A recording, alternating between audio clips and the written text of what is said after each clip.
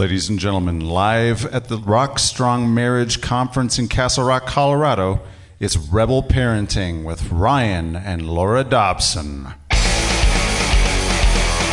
Yes, that's actually our music. Hey, everybody. Welcome to Rebel Parenting. I'm your host, Ryan Dobson, with my wife, Laura. Hi, everybody. Ooh, you got the mic working. Fantastic. It's good stuff. You know, we talked yesterday. We're at the Rock Strong Marriages Conference put on by Envision Counseling Clinic. I'm getting all that right. It's because I wrote it down. We talked yesterday about having a hard time getting here. Anybody have a hard time getting home besides me? No? I hit 2 deer at the same time on the way home last night. Two. Yeah, driving home, SUV next to me, going up a hill. They were going fast. I didn't feel like I was going fast enough, so I hit the gas. You know in that momentary when you hit the gas and your car starts to lurch forward? At that moment, she slams on her brakes. We lurch forward. 8 deer cross in front. Everybody in the car's asleep. I slam on the brakes. I went like this. Yeah, and Rudolph was not in front. No. For sure. Definitely no red light warning us. And we're here. Get home, check the front of the car. There's no marks. Like, I heard deer out of the corner of my eye. I'm going, ee, like this. I just see, like, flying and jumping and leaping. I don't have any idea what it looked like around us, but it just looked like just deer, you know, like one of those things. And yeah. I looked back. There's nothing on the ground. We went by this morning. Everything seems okay. So glad we made it here this morning. If you are not familiar with Rebel Parenting, we do a podcast every single week. We do a live video 3 times a week. We are in the middle of our November challenge. No Sugar November. We're doing a fitness challenge, cutting out all added sugar. And we're journaling about our spouses to improve our marriages. So every morning you write down 1 thing you like about your spouse and then 3 reasons why. And at some point during the day, we pray out loud, thanking the Lord for why we love our spouse and those reasons why. 21 straight days, you will absolutely get a better marriage because of that. So we love people to join in on those challenges. Today, if you go to rebelparenting.org or if you text the word rebel to the number 444999, we're doing 3 giveaways. The first one is a Rebel Parenting Best of the Year broadcast package. We have 15 best broadcasts on marriage, parenting, and seasons of crisis. What to do in those. Also, because we're going to interview Tim and Ann Evans today, we're doing their giveaways, which one of them is called 20 Takeaways from 40 Years of Marriage, and the other one, which is our most requested giveaway by far, is why you and your spouse need to schedule sex and how to have it more often. And after we started giving that away, I've never learned more about my friends and listeners' sex lives and their scheduling. I didn't know I would find all that out. I didn't really want to know all of it, but I'm glad it's working. It's fantastic. Today we're going to record with a live audience here at the Rock Solid Marriage Conference sponsored by Envision Counseling Clinic. Because of that, we've invited our guests, Tim and Ann Evans, to come up because they are our personal counselors and mentors. If you've never been to a counselor, I can't tell you how our marriage and lives have been so radically transformed by having a third party. An impartial third party to go to when, you know what, we've thought about the same thing about 8 million times and we're not going anywhere. I know what you're going to say. You know what I'm going to say.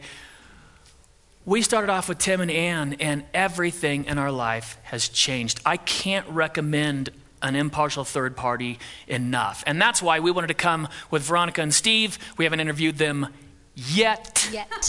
That's the key word is it's yet. Because we think it's so important. I am a huge fan of counseling and pastoral counseling, coffee cup counseling, and professional counseling as well. Tim and Ann, thanks for being here. Hey, testing. Am I on? Nope. Not yet. Good morning. Not a chance. Good morning.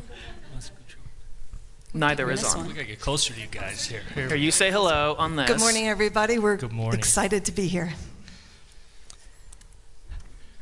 Hello. Nope. Here, watch this. I'll just get really close. Hi, honey.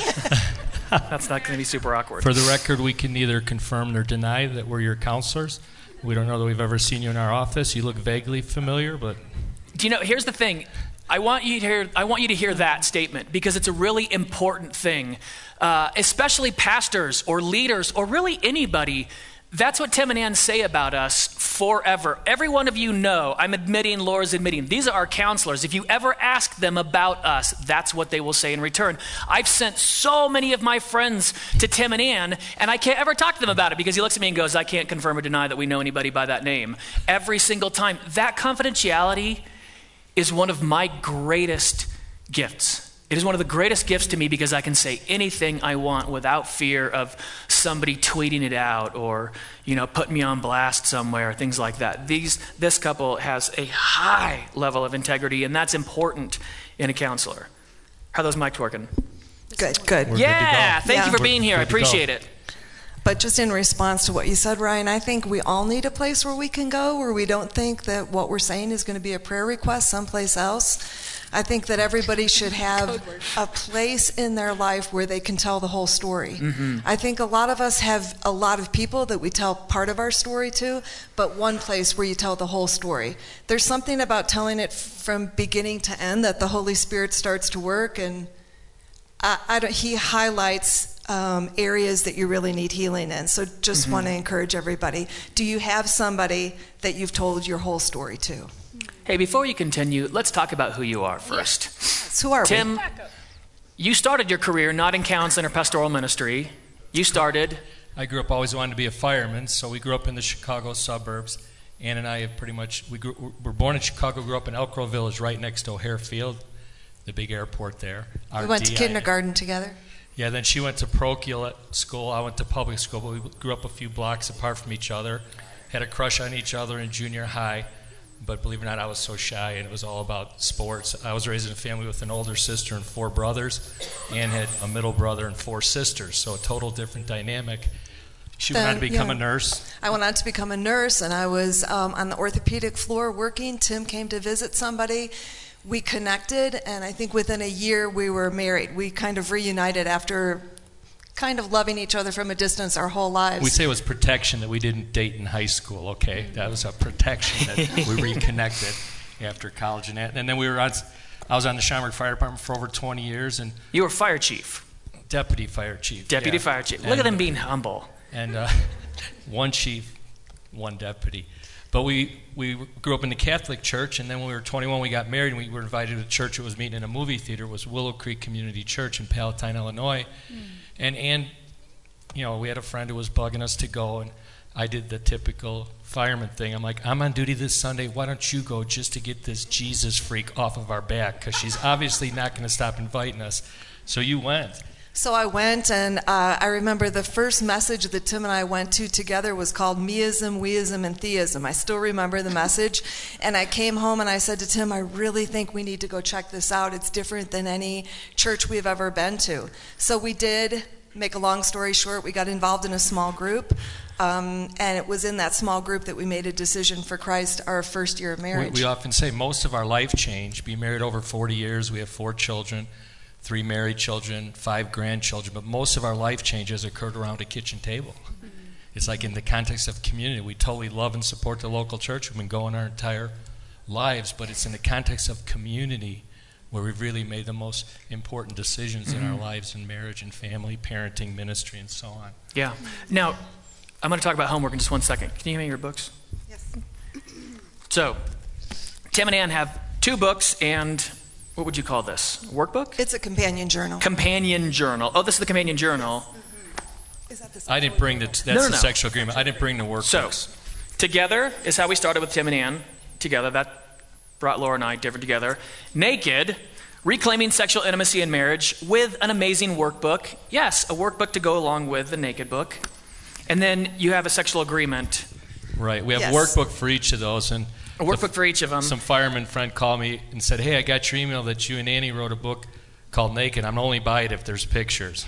I said, there's no pictures, okay? He said, well, send me one free and I'll pass it around to Firehouse. So I sent him a freebie. So. But I have to go back and tell you a story because when we started in that small group, some older people came around us, and I think there were about 60, and we thought they Bald, were ancient gray-bearded. of days. Yeah, really old. Really old. So they really mentored us and opened up the Word and taught us what God had to say about marriage. And so when we wrote this book, it's like we look back at our history and all the people that have poured into us. And we're just a fireman and a nurse, but we loved marriage, and we always wanted a marriage that was different than anybody's around us. Tim and I wanted to be more than just married. We wanted to be a team, like a couple that's working together. And I have to be honest, I didn't see a lot of models for that in our life. Tim and I come from religious backgrounds, and we saw a lot of couples that were committed to each other till death do them part. maybe hoping one would die before the other because it was getting kind of long. Painful. And quickly, Yeah. maybe? Yeah. Painful. Yes, Yeah. but I have to say, honestly, because we don't hear it that often, marriage has been the best years of my life. I really think my life started when I got married, and I don't say that because our marriage is so easy or we're so anointed. I say that because I think marriage, the context of intimacy, has taught me more about the Lord than any other relationship. Everybody else, I can leave. If I don't like you, I can leave. If I don't like the church, I can change churches. If I don't like the neighborhood, I can move homes. But I'm committed until death do us part. And when you make a commitment like that, you learn a whole lot about yourself. And we see, since there's so much kingdom advancing potential in marriage, which we believe is why it's what's under more attack than marriage in our culture, throughout our world, because there's an enemy who understands the potential of that cord of three strands of Ryan and Laura intertwined around each other as you're both intertwined with God. That's a marriage powerhouse. That's right. And you think about culture. If you look at TV, are there any healthy marriages on TV portrayed on a regular basis? There aren't. It's all dysfunction. And this is the interesting thing about it. And we've seen it with children, and I'm seeing it with adults. And there's studies going on with this now, too. With children, when you're watching Disney kids' TV shows and other children's shows, and the kids are funny and sassy, and they talk back, and everybody laughs, and you hear that in your subconscious in the background all day long, and your kids hear that, and all of a sudden your kids start saying sassy things, and your brain says, that's just how kids talk. That's how we hear kids talk all the time. I guess this is how kids talk. And you watch sitcoms and the guys look at porn and drink beer and oogle women and cheat on their wives and they can't tie their shoes and the wives have to save them, but the wives are neurotic, and we think this is normal. The cultural zeitgeist says the best sex you ever have is either before you're married or on your honeymoon, and then after that it steadily declines over time until it's a joke. It's a funny joke about how we never have sex, and ha ha ha. What's wrong with that? That's what we thought an average marriage was. We thought that's how it went. And Tim and Ann turned that upside down, stood us on our heads and said, no. Marriage is one of the greatest things in the entire world. It gets better and better and better. I have great role models. My parents have just been married for 57 years. All they want to do is hang out with each other. After that long, it's like, what do you want to do today? Just do this. You know, my grandparents, this is the last stone, and then we're going to talk about your homework, so get ready to answer questions. Don't be nervous. Too nervous. My grandpa passed away at 91, my grandma at 94. When he was 90, he was diagnosed with cancer and went to the hospital and was away for 3 days. He stayed 3 nights in the hospital, and I went over the day he got back, and I walked in their back door, and they've got this little oval table, and they weren't sitting on opposite sides. They were sitting catty corner on the table, here and here, holding hands, looking at each other. And I walked in, it was like this little Hallmark card. It was so cute. You know, my 90 and 91-year-old grandparents or whatever, they were apart. And I said, what are you guys doing? And my grandma goes, oh, we're just sitting here looking at each other. I was like, what? And she goes, I just don't sleep good and my sweetie's head isn't on the pillow next to mine, so we're just looking at each other. And I thought they had already been married 50 years at that point, and 3 nights away, they just sat for hours at the table staring at each other. And I thought, if I die with 1/4 of that, I will have lived the greatest life known to human beings. I mean, if that's how I pass away, and how do I get that? How do I find it? And one of those ways is the Tim and Ann. So last night, people listening, we gave you guys homework. And it was spend 5 minutes writing down ways that you feel you've resisted in your marriage. And then spend 5 ways where you feel like you participate in your marriage. And then you share with your spouse what you've learned about yourself. Does anybody have anything they learned about themselves they'd like to share? Is there one person in the Be brave. Be brave. We could sing the song. What is that Brave song? No, I don't want to sing that, definitely. No one? Anything? Really? I got naturally defensive with myself. Really? Okay, naturally defensive with yourself. I tried to talk myself out of the answers I got. Okay. Awesome. All right. I always give myself a higher score. And then I'm here's where I do it. I score keep. Well, I've done this, and this, and that means I'm participating more than you. And so I'm trying to look at as long as I'm participating a little bit more than you, then I feel like I'm being okay. No one else? Anybody else do that? Anybody score keep? You know? Anybody with newborns? Why? I got up 4 times last night, and you only got up twice. And so tonight you get to get up 6 times, and I'm going to get up 9 times. And Oh, I see that's happened before. Good times. Anybody learn something they want to share? Crickets. I've got one. Thank you. My hurt feelings sometimes to my resentments to keep me distant, like I'm showing physical affection. Yeah. Craves that, and I sometimes find I want to, but I can't break that barrier down, or I just want to melt into her. But I feel like I don't know, like resentment is like drinking poison, thinking the other person's getting sick. She should deserve my affection. So you're saying, how many I want identify? people that are listening to the radio program to hear that. Sorry.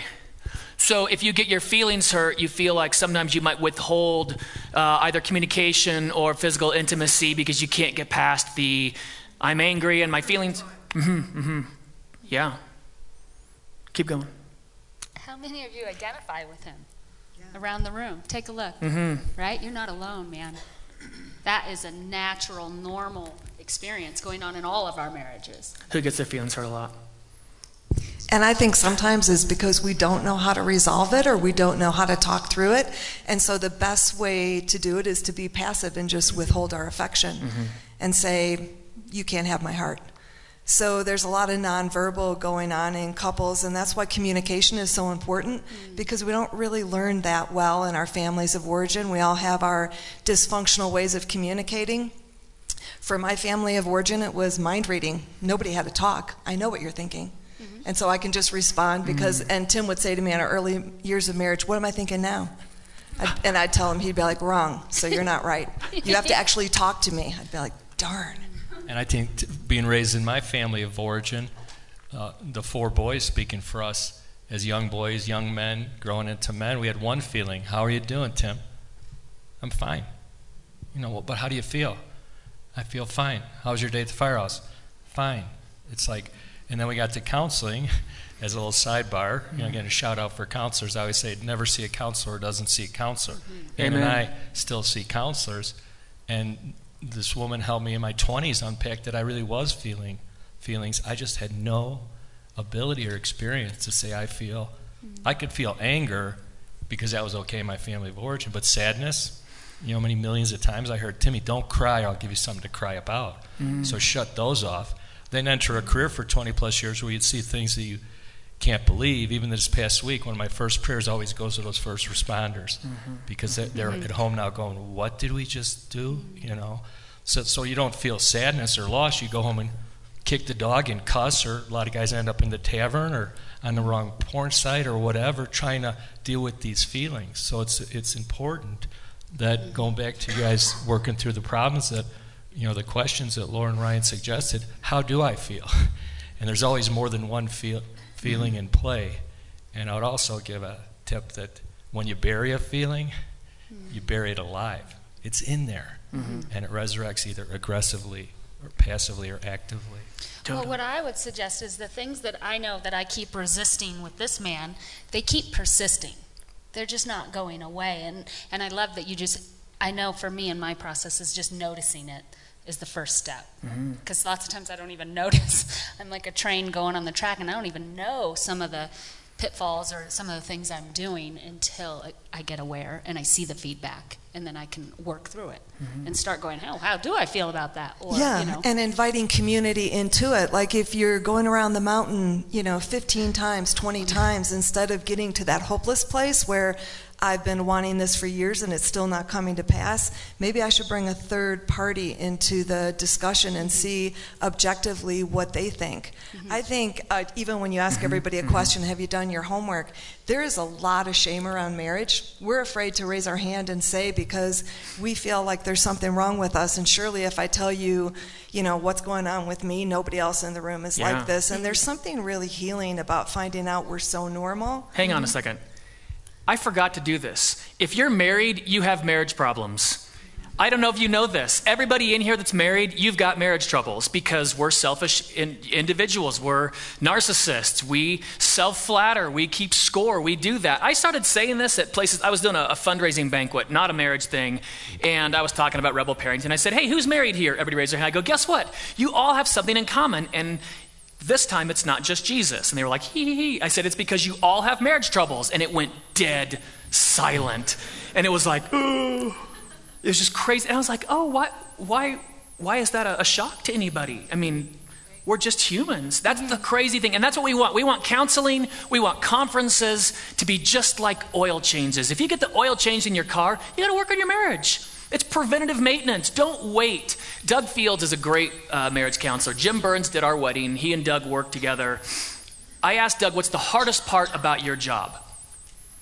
And he said, it's easy. By the time most people come to us, it's too late. I was like, that's too bad. We can't do that. We can't let our pride get in the way of that. Awesome. Anybody else want to share about the homework? Anybody learn something they want to share? Yeah, good for you. 9-month-old baby doing the homework this morning. I don't want to share, but I will. Ah. Nice. But I think the thing that was so shocked both of us is when we started talking about how we were resisting. We have a 9-month-old. I have postpartum depression. Yeah. I don't want to burden him. He's taking care of the baby all day, and he's been searching for a job for over a year and hasn't had success. He's stressing out about that, doesn't want to share with me because he doesn't want to burden me. Because my job is incredibly stressful and ties back and forth every day. So we are both not sharing our emotions because we don't want to burden the other person. Yes. Then we realized that the things that we like engaging in are we were both present. And we recognized that we were putting circumstances, like he was like, if it's spontaneous, then it's fun because we're both present. And I think if it's well planned, it's fun because we're both present. But we realized that really the reason we weren't present is because neither one of us was admitting where we were emotionally. And because it wasn't a fun place to be emotionally for either one of us. Those emotions were holding us back from being in any moment. We were just sort of surviving through life together Yeah. while we waited for these emotions to kind of fix themselves. Totally. Oh my goodness. Thank you so much for sharing. That's amazing. Listen, think about that. How often, anybody else protect your spouse from your stresses? Anybody else hold all the things in? And men are so good at this, right? I'm so good. Just going to lock it all down inside. Just going to, just doing a, no ulcer, you know. No heart attack. No heart attack. Please. Yeah. I protect Laura. I get stressed about our finances and I don't say anything about it. And then she spends something and I go, and she goes, what's that? She senses all this stuff going on. What's wrong? Nothing. I'm fine. I'm fine. I'm not freaked out, insecure, neurotic, and whatever the E is supposed to be. Emotional. There you Yeah, go. exactly. Yes. You know, I think too, Ryan, when there's so many things going on in our lives and we all have seasons where we're having babies or job stresses or family problems, I think, can't exactly remember when it was, but there was a time that Tim and I looked at each other and said, I can't be your everything. I can't be your wife and your lover and your counselor and your mother and your friend. And I think that's when we gave ourselves permission. Maybe some of these things we don't need to share with each other. Of course, we share so many things with each other, but I don't need to look to you to help me resolve everything. It's healthy to live in community. You know, we're reflected in God's image. He is community, the Father, the Son, and the Spirit. And so our lives are supposed to reflect community. And back again to who do I have in my life to help me process? Because like you said last night, if you're an external processor, maybe your husband isn't, or maybe your wife isn't. And it's really healthy for you to go and say, could you just be a sounding board? I just need to say this out loud, and could you hear me? And just give each other permission. You know, I'm way more like you, Veronica. You know, I think about something right after I say it, and then I can bring it back in and reorganize it and rephrase it. And often Ann will say to me, Tim, hold on, I think I know where you might be going, because she's still got a little of that remnant of mind reading going on. Mind reading. And she'll say, maybe that's something you should talk to your counselor about, or spiritual director. And that's an act of intimacy. It's an encouragement to go process something that maybe I shouldn't be processing with Ann. And it's a healthy boundary, because did you ever try to have your spouse be everything, and you tried to be everything for them, and then they kick you when you get too close or say something that they can't hear? And it's like, so, okay, I want to respect your boundaries, and I want to give you all the space to get that resolved, but it can't be here. And that's hard for me to say, because I want to be all those things for you. But I know what my boundaries are, and I can't. The next step is we encourage couples and encourage each other and ourselves to take ownership and responsibility for our next step. Again, first growing in intimacy with God, and then bringing that home to our one flesh, death till us part, covenant marriage relationship. And that's hard, because you bump into that shame thing. It's like, I don't want to talk to anybody else because I think there's something wrong with me. And it's like, what a huge step when couples start to separate what they do, unhealthy behaviors, from who they are. Yeah. Identity. Identity. You're not a bad person. You may have done a bad thing. That was a big one that Tim and Ann helped me with and talked to me about. You know what? Let's jump into this. Here's what I didn't know. I didn't know most people don't have a great sex life. I didn't know that. I think most of us bought into the cultural zeitgeist that when you get married, it's great, and as you go on, it just kind of peters out over time. And that's how it went. And I didn't know this. We found out about it in an odd way that I don't want to say right now. It was embarrassing, and I just assumed everybody was doing it. And come to find out, they're not. Tim and Ann have a handout, and we've given it out, my gracious, so many times. It's why you and your spouse should schedule sex and how to have it more often. And we just found that people are withholding sex from their partners, that this intimacy, this tool, this great gift, we're being taught, hey, you need new curtains? Withhold. Feelings hurt? Withhold. You get your way. And it's damaging to marriages, and it's hurting your marriage. One of the greatest things you can do is do it as often as you can, not in the context of if there's sexual problems, we want to deal with those. If there is not, we come to Tim and Ann about this. So why did you write that? Why, as you've counseled for decades and decades, why is this one of the big ones that you're like, listen, above all else, you got to keep in the bedroom. You got to keep doing that. Right, and I think first we, invite the Holy Spirit to help the husband, wife, and couple kind of build a solid theology for sexuality. You guys, whenever we lead a naked gathering, we start out by saying God is pro-sex. I'm sorry, you lead a naked gathering. Yeah, naked gathering. That'll be next weekend, y'all. Well, actually, it's we're used to saying that. Colorado I forget, Springs, or Pastor, Manitou. No, just kidding. So actually, it's Naked: Reclaiming Sexual Intimacy in Marriage, the title of our book. Bring your own Bible. BYOB, Naked Gathering. Anyway, we start out by saying God is pro-sex. Yeah. And we invite everyone who's attending, who's investing in this day or weekend to say God is pro-sex. So y'all... God is pro-sex. Gosh. Whoa. Are you That sure? needs a lot more Now, enthusiasm. if the Broncos won the Super Bowl, would you guys have had, hey, the Broncos won the Super Bowl? Let's say that again with a little verbosity, because it's true. God, friends, He really is. He designed human beings with the amazing ability to experience such pleasure and joy. I often say, what is more enjoyable than experiencing an orgasm? Now, as a fireman, I might still be in pursuit of the perfect double cheeseburger, but it really doesn't compare to experiencing an orgasm, to experience intimacy, to celebrate that two become one. And God's description of the first married couple before sin was what? They were naked without shame.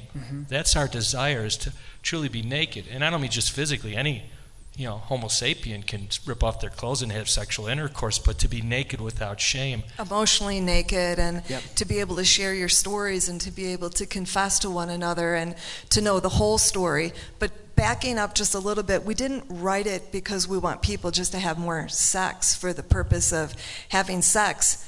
We wanted people to not dismiss sex and put it aside until their problems get fixed. Because it's back again to, I'm going to withhold myself from you until you understand me, listen to me, get more spiritual, pray more, be a better leader, discipline the kids, fill in the blank. But we don't think about that in any other area of our life. Do you say, we're disconnected so we're not having dinner tonight, and we're not exercising, and we're not going to fill in the blank? No. We're like, we can barely talk to each other, and I'm still eating dinner. And it's like, but why don't we say, we're really in a bad place, and we're still going to choose to have sex? Because I think when we're face to face, we're reminded again by the Lord where the disconnect is, why it's so hard for me, why this isn't the greatest thing, and then we need to talk about it with somebody.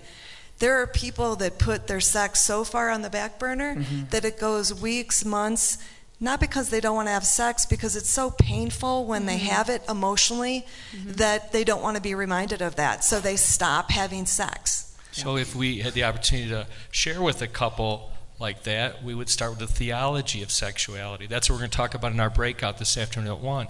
What are God's purposes for sexual intimacy? We'd suggest it's for celebration, procreation, protection, pleasure, and comfort. And we'll unpack that briefly this afternoon. It's all in the book. But then after that, we want to explore What about sexual history, sexual imprinting, soul ties, these things that you brought into your marriage? We don't do a lot of premarital couples these days, but when we do, we have them each bring in a box of rocks and have them write on the rocks how did their family communicate? How did their family forgive? How did their family handle finances? And then lay them out on the table and say, which one are the good ones we want to put in our Tim plus and marital box? And which ones do we need to work on? And sexual intimacy is always is a strong universal quantifier, always, never, but it's always a problem for couples. So I'll just tell, for me, I can do this. Laura and I, when we were first married, we got pregnant with Lincoln just like that. In fact, we were going to wait a year after we got married to start trying to have kids. And a couple months in, Laura's like, we should have babies. And I was like, totally, in about 8 more months. And she's like, we should have them now. It was one of those, we went and met with our doctor, and he said, well, Laura's been on birth control, so that takes about 6 or 7 months to get out of your system. And then you can start trying to get pregnant. And then he talked for an hour about all the things you can do if it's hard to get pregnant. And so my brain went 6 or 7 months. We've been married for this. That's about a year. Okay. 7 days later, Laura was pregnant. 7 days later. So getting pregnant, no problem at all. We had Lincoln. It was a little bit of a complication. Pregnancy, not terrible. Afterwards, there were some complications. Following that, we had a ton of trouble. We had 4 miscarriages back to back to back to back, which...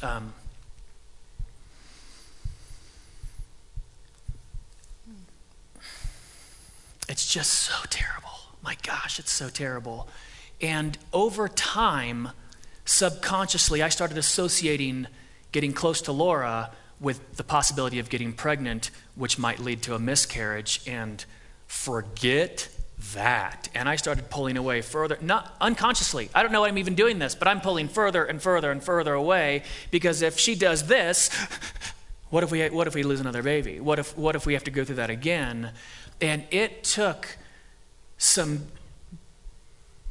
just took a couple of big things to realize what had taken place. I couldn't even get close to Laura. When we've had Lucy, I would sit in Lucy's room at night and watch her sleep, just waiting for the shoe to drop. I had so many hang-ups over it, and it took coming to a third party and getting to unpack. I'm so afraid. Do you have any idea? I'm terrified. What if she gets pregnant again and we go through that? I can't do that. I can't do it. When we had 2 of them and then we got pregnant for a third time, everybody goes, what? Third time's a charm. Yeah, that's BS. That's just a lie. People just say third time's a charm. That doesn't mean anything. There's no scientific thing behind that, but you believe it. Well, of course it's going to work. It's our third time, right? No, it didn't work. And then a 4th didn't work. It makes sense why I was pulling away. I just didn't understand it. And I can't imagine what our life would be like 6 years later, if I'm still like, no. It would be such a void in our life. And I realized how far we'd grown. It was about a month ago. I was so stressed about something that was going on in our work and things like that. And Laura goes, hey, you want to come home and do it so you feel better? And I went, what? And she goes, you should come home. We should do it. You'll feel better. And I was like, oh, okay. Honestly, though, the way home, I told the Lord, I can't believe it. Like, what?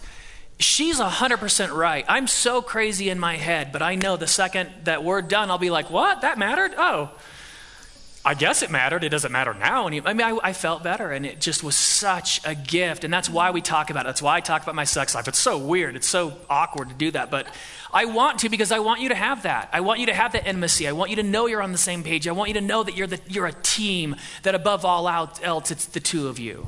But Ryan, that's a really good example, because you could have gone back to that season and said, we're really struggling with sex. And you weren't really struggling with sex. You were struggling with all the emotions Fear. around it. So again, that got put on the back burner because you didn't know what that was or how to resolve it or even talk about it, which is why it's so good to have community. There's very few couples that really struggle with some physical problem sexually. There are people in that category, and they need to see a doctor. There's some things that need, but most people, it's emotional things that disconnect them from sex. Most people. Yeah. Because again, as it says in Thessalonians, we're spirit, soul, and body. And our culture and the season of history we live in, it's all about the body.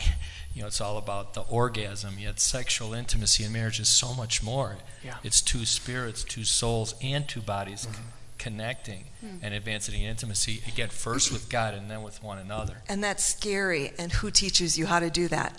Is that something you learn growing up? So the first thing, again, that gets backburnered is sexual intimacy. So what if we encouraged you to have sex more often and you had to face whatever it is avoided in your life more often? You might be more encouraged to get after it and say, I don't think there's anything wrong with us. I think we're normal. But I think that God's inviting us to a whole nother level of intimacy. Yeah. And I want to trust him, take a leap, and say yes. And so we offer a sexual agreement. It's in the book or the separate companion journal you can get, but it's like a couple goes through and says, how often do we want to have sex? Let's define what sex includes. Let's talk about boundaries. Let's talk about quickies. Let's talk about oral sex. Let's talk about what we don't like to do, so that when we're having sex, you don't initiate that, and then we end up in an argument. And it's like, really, do I have to talk about this now? We talked about it like 19 times, and I said, I'm not comfortable with this. And so your spouse says, okay, it's okay. I love it when there's like a little bit of laughter, because it's people like, oh no, other people felt that too. Oh my goodness. It's so embarrassing, but not laugh out loud. Some of my notes me too. Well, Tim and I always say with the sexual agreement, when you do boundaries and say, this isn't okay with me, I'm not comfortable with it, that's fine if you're not comfortable, but no isn't the final answer. No means I'm not comfortable with it, but I'll pray about it. If I need to bring in a third party and discuss something that's a block for me, or if there's something emotional attached to it, but I want to let you know it's no for now, but I'll take ownership and responsibility and whatever it is we decide to do. I'm going to talk to my counselor. I'm going to pursue, because I want to be connected and I don't want there to be any no's. So no isn't the final answer. It's just no for now. We just got an email from a couple in the Midwest where we pastored for 5 years, and they said we read Naked, we went through the companion journal, and oh my gosh, this is a real dynamic, peak-performing, successful couple. Both work, very successful in their careers, 4 kids, one just got married. And they said, we took a chapter every week and went through it. And just the basics of saying, how often do you want to have sex? We never really talked about that. We've been married almost 20 years. And we used to have it, sometimes it would be with our schedules, weeks or months. Now we've agreed to twice a week. And our sex life has absolutely turbo boosted our intimacy. And not just in sexual intimacy, our emotional intimacy. We pray before we have sex. We include the spiritual component. And it was so encouraging saying, yeah, there is and are ways to advance in intimacy, especially sexual intimacy, but you need to take ownership and responsibility to inquire of the Lord, invite him in your process, and see what next steps he's inviting you to take. Awesome. All right. Questions? Anybody want to talk about sex? Is gonna, yes? I'll run around with the mic. I don't mind. It'll be fun. Come on. No one's got any questions? Yeah, fantastic. I hope I don't break this. Why not? Go. Thank you so much. Participation equals value, people. So I've got 2 kids, very young, 3 and 4, and I'm their playground. They climb all over me, and so by the end of the night, once they're in bed, and I'm with my husband, the last thing I want to do is be touched. Last thing I want to do is Someone else get to all touch. cuddly, and how do you get over that? Even let's say it's a scheduled night, but I'm like, ugh. I don't want to be touched. I've been touched by toddlers all day long. So how do you get past that? Yeah, everybody heard that question. It's like, it's very common. It's like you're certainly not alone. If you rolled with Ann and I a little bit, most people would say I'm more of a direct style counselor, and Ann's more of a pure counselor. I would say more anointed by far. But one thing I would say more directly to you would be, you're not your feelings. If I lived my life by my feelings, you guys, I wouldn't be standing here today. I wouldn't have retired from the fire department or would have been blessed by promotions, because it took a lot of things to reach those levels that I didn't feel like doing. Sometimes I don't feel like going to the office. Usually every day I'm writing by 6 a.m. I run point on our next book. By the way, it's going to be called Soulgasm, Reclaiming Emotional Intimacy in Marriage. So stay tuned for that one. So, the truth is, I'm not my feelings. Now, I still have feelings, so how do I deal with them? So then you partner with your husband and say, let's pray. What could we agree on? What if TGIF, thank God it's Friday, was a day that we agreed to have sexual intimacy, but you know what? I need an afternoon away from the kids. I need some alone time. I need some time to go for a walk or grab a cup of coffee or head to the mountains. How can we address that so my feelings don't check me out or take me out of our commitment to being sexually active and providing, sexual intimacy to one another. And I think individuals and couples that do that, they tend to, the joy level amps up pretty quickly because they start getting the blessings and the benefits of, as 1 Corinthians 7 say, fulfilling a sexual duty to a spouse, not in a punitive way, in a life-giving way. So Tim's a fireman, and he lives with, you can tell he's a very disciplined person. So for him, discipline, and I've learned a lot by being married to Tim about being consistent and being disciplined, so I totally agree with that. But I can think back to when I had kids hanging on me, everybody touching me, and feeling like I had to have some hard conversations with Tim because I feel like our sex life is another somebody tugging on me, wanting something from me, when I think our sex life could be more, because if it's the way that God designed it, I should be experiencing some level of pleasure that I'm just not. And so I really, we could talk so much about this, but I really challenge every woman and man, are you all experiencing orgasms? Is sex becoming like a duty? And there's nothing wrong with discipline, but is it turned into a duty where you've put aside your pleasure, you've stopped thinking that it's okay for you to have pleasure, for you to ask for what you need? There's so many moms in the audience that if I said, what do you need sexually? And I asked you to share that with your husband, you'd be like, I have no idea. What do I need? I don't know. And talking about my family of origin, I don't even think I could talk to you about it because there's shame around having needs and there's shame around it being about me. So you can see a small question, like there's toddlers around me, could be surrounded by a lot of issues. And so that's an opportunity for us to talk about it, because I think that at the time when we had those deeper conversations, you would say back to me, well, you don't ask for anything, you don't say anything. And I'm like, right, and that's on me. So I'm a little bit childlike in that department, and I just want to run and hide, and I want you to mind read what I need, and I don't really want to talk about it. No. Even Tim will say something sexual to me now, and I'll be like, me, I don't like to talk about it. He's like, I like to talk about it. I'm like, well, keep talking, but I really don't want to engage with it. Well, we get to bed, and I'm working 80 hours a week as a fireman in a side job, and Ann's as a nurse, plus our 4 kids, and we get to bed, and I'd be like, I'm on duty tomorrow, and I want to go in early. Any chance we could, get a little frisky? And I'm like, can I talk to you about something? I'm like, well, how long is this going to take, the talk part? It's like, not long, but I just want to emotionally connect first. Okay, talk away. Okay. I think sometimes I also had this thought in my head that we have to always emotionally connect before we both just enjoy sex. And Tim's like, could we just have sex and we could talk later? And that was like a wrong thinking that I had, that everything had to be fine dining. We had to have a 3-course meal before we could enjoy sex. And it's like, life just isn't like that. There is something therapeutic to an orgasm that releases so much tension and so many toxins. Sometimes you just have to have sex to position you to have a better emotional conversation. And so I'm not for a moment telling people to shortcut the emotional, or I'm not minimizing it and saying just schedule sex and have it more frequently. I'm saying it could position you for a better emotional conversation. And think about questions. We're going to the next one. The other thing, husbands too, when we were first married, Laura and I would do the back rub thing, like the 30-second back rub, let's get to business kind of deal. 30 seconds. You can grow up. You can get better at that. You can learn to meet those different needs. Laura's like, I get it. I know what the end game is, but let's not just go start, finish, yay, woo, I win.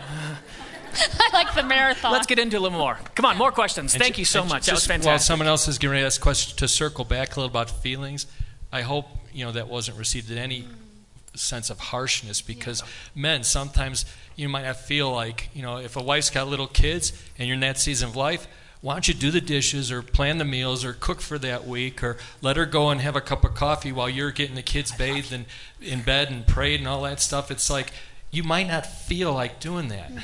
And sometimes it's reversed. Sometimes it's, the man who's like, I'm trashed.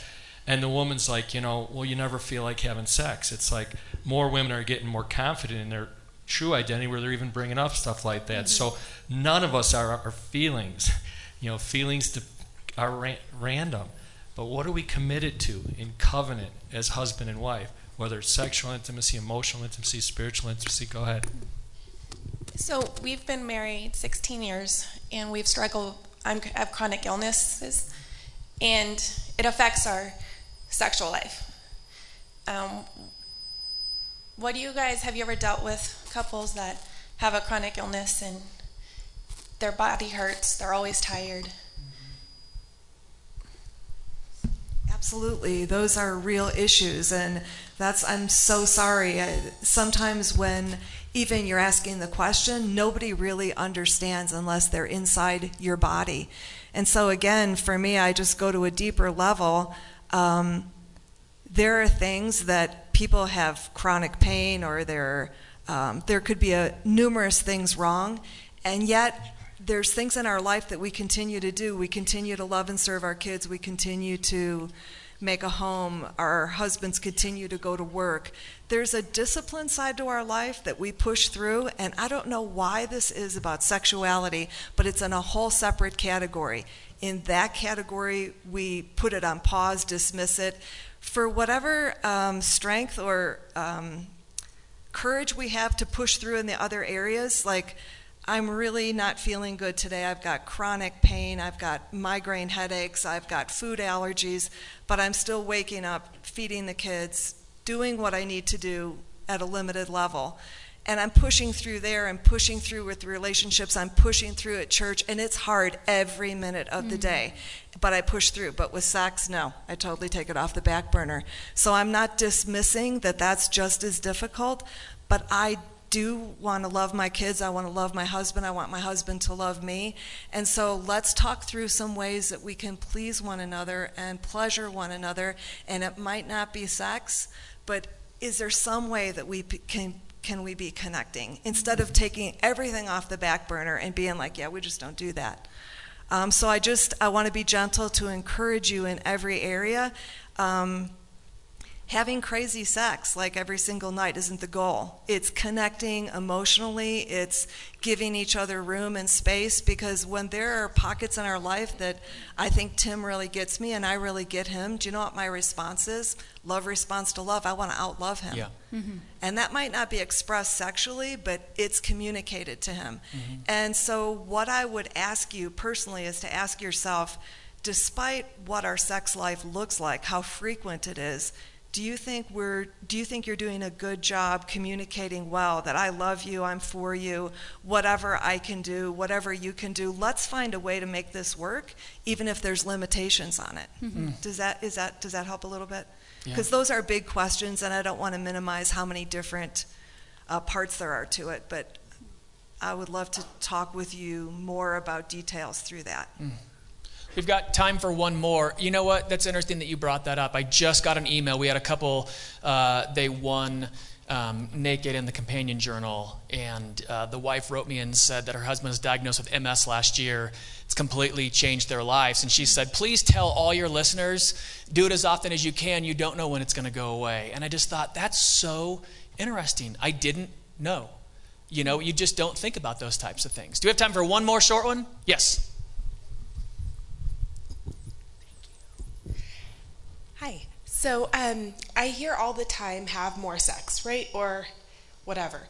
And I've always thought we've had plenty. But what is some average number that people can try and strive for? That you can share with my husband. What is the average? Everyone wants a number. Everyone wants a number, don't they? Yeah. Okay. We totally don't want to skirt this topic, but I hate giving numbers because I think we're all so different. But I will say this, if you're not connecting a few times a month, and that would be a lack of connection, there is something called sexual anorexia that we just put it aside, and couples should be connecting. I mean, of course there's different age groups, there's different seasons, but I mean, generally, would you want to give a number, hon? Well, no, but I can read a little quote from our book, if that's okay. Yep. Short, he's saying short. Sorry. A survey says here the definition of a non-sexual marriage is expanded to include couples where sexual intimacy occurs less than 10 times annually. In that case, 20% of the couples in the National Health and Social Life Survey would be in that category. According to Newsweek, 15 to 20% of couples live in a sexless relationship. Another study, up to 10% of married couples under age 50 did not have sex in the previous year. So I think it's interesting, as much as I've read my Bible, and I love my Bible, I've never found that passage that a healthy marriage has sex this amount of times. And I think God strategically left that out because it invites us to process. And most couples are not on the same page. They have different sexual desires. So again, it goes back to communication and intimacy. And let's focus on soulgasm for a month and then see how the orgasms work out the next month. Well, what we were taught real quick was choose between us. So if he wants 6 and I want 3, 15. Isn't that how it was? 25. Sorry. But go with the one that was higher, right? And I think, you're laughing. Like By the way, part of the goal is crazy sex. I'm just, Yeah, but I mean, we laugh about that in our heads. We think, I want 25, she wants 2. It's like, it would be interesting for you guys to go on a date and say, honestly, what would be the number per week?